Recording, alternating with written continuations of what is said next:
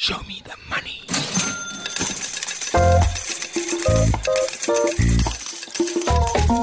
This is the Money Web Be a Better Investor podcast, picking the brains of professional investors on their investment strategies, successes, and mistakes. Your host, Ryk van Niekerk. Welcome to this week's edition of the Be a Better Investor podcast. My name is Ryk van Niekerk, and in this podcast series, I speak to finance professionals about their investment journeys and why they chose a career in managing other people's money. We will also discuss how they manage their own money, and the idea is to find a few nuggets of wisdom to assist amateur retail investors to become better investors. My guest today is Kagisho Mahura. Now, he is the Mahura in Gradidge-Mahura Investments, and he's a certified financial planner, and he has been in the wealth management industry for nearly 3 decades, so he has seen it all. Kagisho, thank you so much for joining me today. Let's start off. Give us a bit of background. Where did you grow up, and when were you first exposed to the investment world? Good morning, Ryk, and good morning to your listeners. Thank you very much for the invite to come and join you. It's an absolute honor. You're a true legend yourself in this industry, so thank you very much for Not always for the best reasons. Thank you for inviting me. So, Ryk, I was born and bred in Mafikeng in the Northwest. I grew up there, went to school there, and kind of finished off my high school in Pretoria. And then I went off to study in Cape Town. I did this on a bursary from Old Mutual. And, of course, one of the requirements is if they sponsor you at the end of your studies, you need to go and work there. So my entire working career has been in financial services. And when you're at Old Mutual, as we used to call it at the time in Cape Town, the University of Pinelands, because that's where almost, I think, 90% of people in financial services who've been there for more than 20 years would have worked there. And that's where really I got exposed to the different forms of investments. I started in the life side of the business, and then I joined the investment side. There was a business called Investment Frontiers. We launched that in 1999. And then I worked in Old Mutual Unit Trusts. And then I went and worked at Coronation Fund Managers, which is one of the leading asset management companies. And then I went back to Old Mutual. And then we started Gradidge-Mahura Investments. So literally my whole life has been around investing and financial services in general. So it started with a bursary, and that was the compass of your professional life, virtually. Yeah, absolutely. Even as a child, I was always a little bit entrepreneurial. I was always looking for ways to make money, save the money, make more money out of that money. So that's kind of always been my mind, is how do I turn 1 cent into 2 cents into 3 cents. So. But there's an interesting correlation between being entrepreneurial and using money in a business to try and make more, turning the 1 cent into 2 cents. And then also investing in companies, especially equities, where you give the money to someone else, a big entrepreneur, and trusting that person to turn the 1 cent, maybe not into 2 cents, but into 5 or 10 cents. When did you first think, listen, let me give my money to somebody else, a professional asset manager, to try and invest in an individual company to try and grow the money you have? Yeah, Ryk, as you said, the correlation really between entrepreneurship and investing for me is much more the understanding of money and the respect for money. And that, I think, is often where most people get it wrong. Some people don't understand how much a rand is worth, and I think that's where a lot of people destroy value. That's why a lot of people never really get to build a portfolio that makes a lot of sense, because they don't understand the risk that one takes with that 1 rand for the return that they are going to receive. One needs to kind of first understand money, how money works, and then have a kind of a respect for it, because that's going to be a way, that's what's going to help you to get to that point. So what I mean by that is, and this leads to your question, is at what point did I decide to give my money to someone else? So one of the greatest lessons I've ever learned, and I'm not sure where this gentleman is, I was 25 years old, I was working at Old Mutual. There was a gentleman called Dave Hudson. At the time, I still had a bit of a student loan that I had to pay. I just started working in a couple of years. Interest rates, I think, were sitting at 25%. Inflation was 18%. And one of the things that Dave taught me was I must always put my money where the biggest return is. So in other words, if I had a rand at the end of the month and I had a student loan of 25% to pay, given taking that money, enjoying it, partying with it, or even buying whatever else I thought was an investment, if the return I was going to get on that money, the joy I was going to get that money, was not greater than the 25% I was paying on my loan, that's where my money should go. So that's almost the first lesson that one should actually learn. And then I started to find out that I don't know how to do this. So in the last year of varsity, actually, I knew there was a small companies were running in the market at that point in time. And I went out, I took some of my money that I was to pay the fees. I went and bought the small companies fund, the unit trust fund from Cyprus. I don't know if you still remember that company. I do. Yeah, that remember. Yeah, Old Mutual took it over. Old Mutual took it over. But the beauty about it is I put that money in. I put in 10,000 Rand. By the end of the year, I had 17,000 Rand. And I thought I was the greatest investor of all time. The following year, when I was working with Old Mutual, the guys told me that small companies were the highest risk in the market, because the year later, that sector dropped about 20 to 30%. So I could easily have left with 7,000 to 8,000 Rand. My heart almost stopped, because while I was lucky to have made that amount of money, I could easily have lost half my money because I didn't know what I was doing. And that's, to answer your question directly, that's when I knew I had to find experts to help me invest, because I got lucky, but I could have gotten very unlucky had I not found the right people to help me from that point going forward. I like your statement that people don't understand the value of a rand, and it is a lesson sometimes you need to learn. Like you've said, you've made money on a risky investment without taking the risk into consideration when you started. So what advice would you have for a 23-year-old version of yourself, start entering the job market, having a bit of disposable income, and who want to invest, want to start to build a wealth, maybe legacy for their future families? Regarding risk, how should they approach it? So to me, the first thing is people must actually take investing as a profession, if I can put it to you like that. In other words, if you get sick, you don't try and fix yourself, you go to a doctor to fix you. If you get into a legal problem, you don't try and go to court and represent yourself, you go find a professional to help you. It is exactly the same with investing. So the guys today are so much luckier because there's so many professionals out there that can assist them. So the first thing is going to be go and find somebody who's qualified to help you, because you don't have to go and make the same mistakes that all of us made when we didn't know who to go to. Go and find someone. The second lesson that they should learn is, as you're saying, risk has got a scale. Okay, there's low risk and then there's high risk. So if they learn anything today from this conversation, if they can just learn four what we call asset classes, that there's investing in cash. It's like putting your money in a bank account or buying money market instruments. There's putting your money in bonds, like lending your money to the government, for instance, or to other companies to grow their portfolios. And then there's property. And even in property, there's like 3 different sectors. There'll be residential, there'll be commercial, there'll be industrial that they could invest in. And then there's equities. I'm not going to go into the more sophisticated stuff, private equity and hedge funds and all of that. But if you just learn those things, to say, on that scale, the higher you go up on that scale, over the long term, the better the return you can get, but the more risk you take in the short term. Okay? So if you're investing in shares, in 1 year you could lose a lot of money, but over a 20-year period, you're probably going to make the most money out of that. And then you go into property down the scale, into bonds, and then into cash.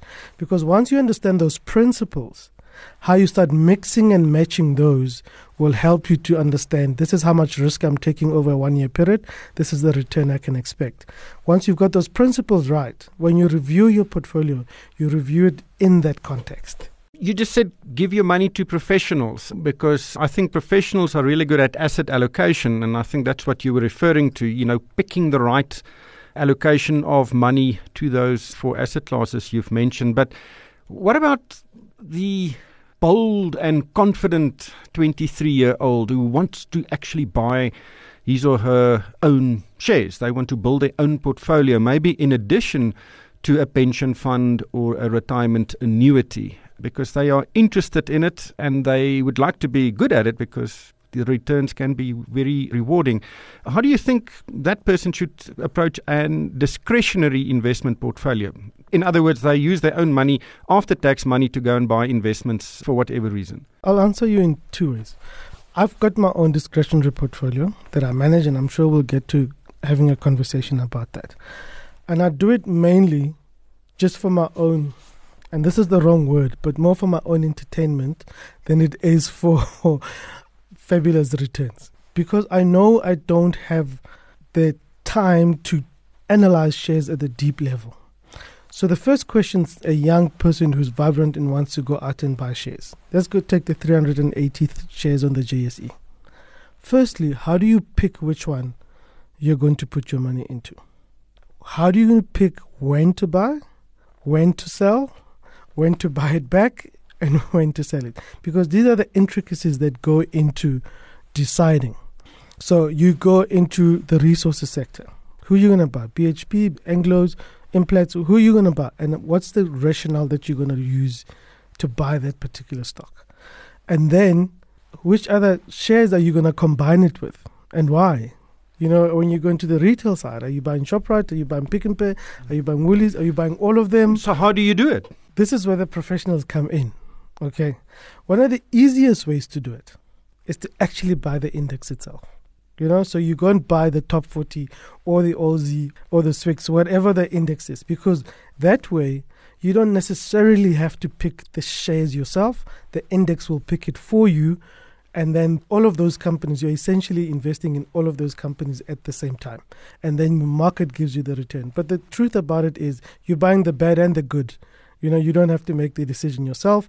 You go and allow the professionals to do it. History has shown us, stats has shown us, that even the professionals, as good as they are, out of every 10 shares that they buy, the good ones get 6 right and 4 wrong.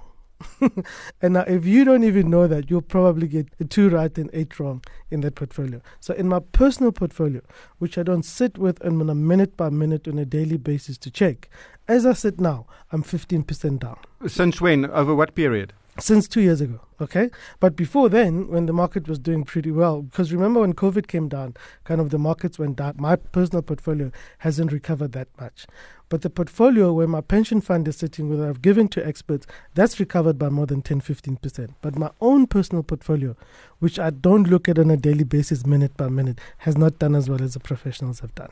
That's an interesting perspective. So you don't think of moving your portfolio over to a professional investor. You still want to do it because you find it entertaining, which is an interesting choice of word. Maybe it's not the, you want to have skin in the game because you learn. And I think many people do that because the moment you have your own money in a company, you read up about the company or the industry it is in. And that is also a benefit because you know more, you learn more. Greg, I must quantify this. When I say my own portfolio, I'm talking about a couple of tens of thousands rands.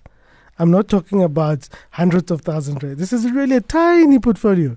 It's got nothing to do with the bulk of my wealth, my pension fund, my retirement money, those amounts of money. And I really call it that so that I can just, it kind of keeps me on my toes and want me to do the things that you're talking about. So that's not the kind of portfolio I'm going to give to an asset manager, a portfolio manager to manage for me. It is just purely for me to say, okay, look, I've got Tugela in my portfolio, I've got Nedbank in my portfolio, let me go kind of read up. You know, when the results come out, I'll go and read about them. But I'm not going to go dig deep. I'm not going to get financials over 5 years and do a spreadsheet and analyze the return on equity and all of those things to that level of, it is just purely for me to keep in the market. It is so insignificant as a proportion of my entire wealth that is not even worth talking about as part of my portfolio, so to speak. I appreciate that, and I think that many professionals, finance professionals, understand exactly their limitations in picking winners.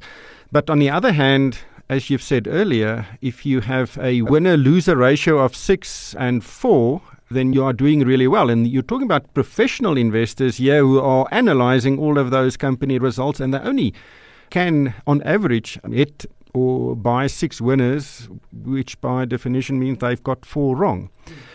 But tell us about the few thousand rand you have in your discretionary portfolio. What is in there and what is your thinking behind the choices? Yeah. So for me, when I started building the portfolio, okay, and then I've changed it over the years, and I did it very rudimentary way before I even joined the profession, kind of managing other people's money. And the way I started was, where do I spend my money every month? Because those companies are clearly kind of doing well. Where do I shop? I shop at Woolies, so I bought Woolies, you know? And I went about and say, when you look at the infrastructure that's been built. So where do I bank? I banked at Nedbank, so I go and buy a Nedbank share. So that's kind of how I did it. I just looked at my monthly expenditure and knew, one, I had to buy stocks in different sectors. I'm not going to buy everything in just one sector. And I was looking at the development that was happening. Who are the construction companies that we're building? What else do I have there at the moment? Coronation. I went and worked at Coronation, asset management. I knew the business. I worked there. I knew what they were doing. So I was buying the shares themselves. I had a PPC. When construction was happening, I mean, it's a horrible share for me at the moment. I've lost a lot of money in it. But it's sat in my portfolio for a very long time. I've never really taken it out and put it back in. So it's seen very highs at 14, 16 rand a share. I think it's down 60 cents now, I think, or something like that. It's doing incredibly badly. So it was a very rudimentary way of putting it together. But the truth about it, Rick, is that even that start is better than not starting. Because the key is getting to the discipline of taking a portion of your money and putting it into the market.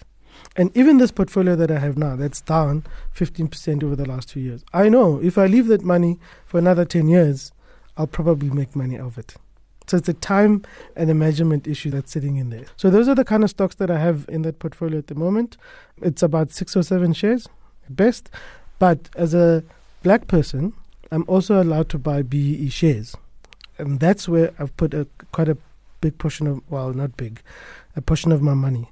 So I've got Phuthuma Nathi shares, I've got Yebo Yethu shares, I've got Sasol Inzalo shares, I've got Sasol BE shares. So if I put those two together, I've got a fairly nice diversified portfolio of telecoms, entertainment. I've got resources with Sasol on the BE side. So when I look at my share portfolio, that's the kind of things that are sitting in that particular space. Now for the question everybody's waiting for, most definitely me. What has been your best investment ever? The one you think, wow, I got that one right and I made a lot of money. By far, the Phuthuma Nathi shares that I bought from MultiChoice. 2006, maybe it was, when it came out, at 10 Rand a share. That thing went as high as 188 Rand a share at some point. It's come down just over 100 Rand now. But the dividend yield is unbelievable. So just the return I've made on the dividends far outweighs anything else that I've ever received. I've made my money multiple times. I've had to get out of the stock at some stage because I had issues in my life and I came back into it. So if I look at the capital growth and the dividend that I've received over that period of time, by far the best investment I've ever made is that one. It has performed extremely well. I just want to pick up on the dividend. Have you ever bought a share just because you expect a significant dividend? Or were you always looking at maybe the capital appreciation part of an investment? I've always tried to look at both of them. For instance, when you look at a cash generative business like a Coronation, these are asset managers. They don't have big assets to purchase. They've got very light balance sheets. So a lot of the money goes straight into a dividend payout. So that was one. And when I looked at some of the resource guys as well, I got Kumba in my portfolio as well. Kumba had a very nice dividend yield for quite a period of time. Not doing so well at this point in time. But the dividend is definitely a very strong consideration in my mind when I run my little portfolio, and I try and look out for that when I buy the unit trusts and the portfolios that are managed by the asset managers. And what was the biggest dog you've ever bought? The worst investment you've ever made? Oh, my friends are going to kill me. I must say PPC at the moment. That's where I lost. I even bought it with a BE discount, but even with a BE discount, it's doing horribly at this point in time. But the truth of the matter is, I'm going to hold on to that share for a couple of reasons. Is that at some point we're going to have to get this country right. At some point we're going to have to start building or rebuilding our infrastructure. So I know it's one I'm going to hold out on because over a period of time it will get itself right. They will get their own internal issues correct, and I'm sure it will come around and we'll start making money of it over that period. But it's been my most painful one, and then Phuthuma Nathi has been my biggest smile keeper. Well, fantastic. And thank you for sharing your insights with us today, Kagisho. And I think you've got a very sober approach, and hopefully young people listen to you and maybe not go all in on one or two shares. There is definitely a method behind the madness. It's not easy, and I think people need to appreciate it. It's not easy to make money on investment markets. You need to follow a formula, have a clearly defined strategy, and if you are not confident that you'll be able to execute, rather give your money to a professional.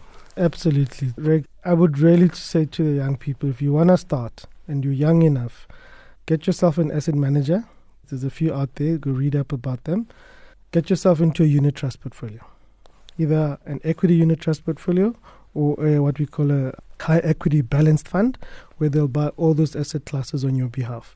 Just put money in there on a regular basis. What you will see would happen if you're 23 today, what your life would look like when you're 33, and by just putting in 500 Rand a month consistently as a minimum, you'll have a huge, huge portfolio that will take you to a very long place in your life in the future.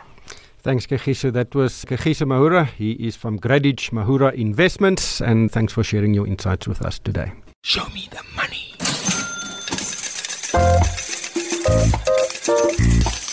That was the Money Web, Be a Better Investor podcast with Ryk van Niekerk. Thanks for listening. Catch up and listen to all the Money Web podcasts on moneyweb.co.za or the app. Money Web, your trusted source for business and investment insights.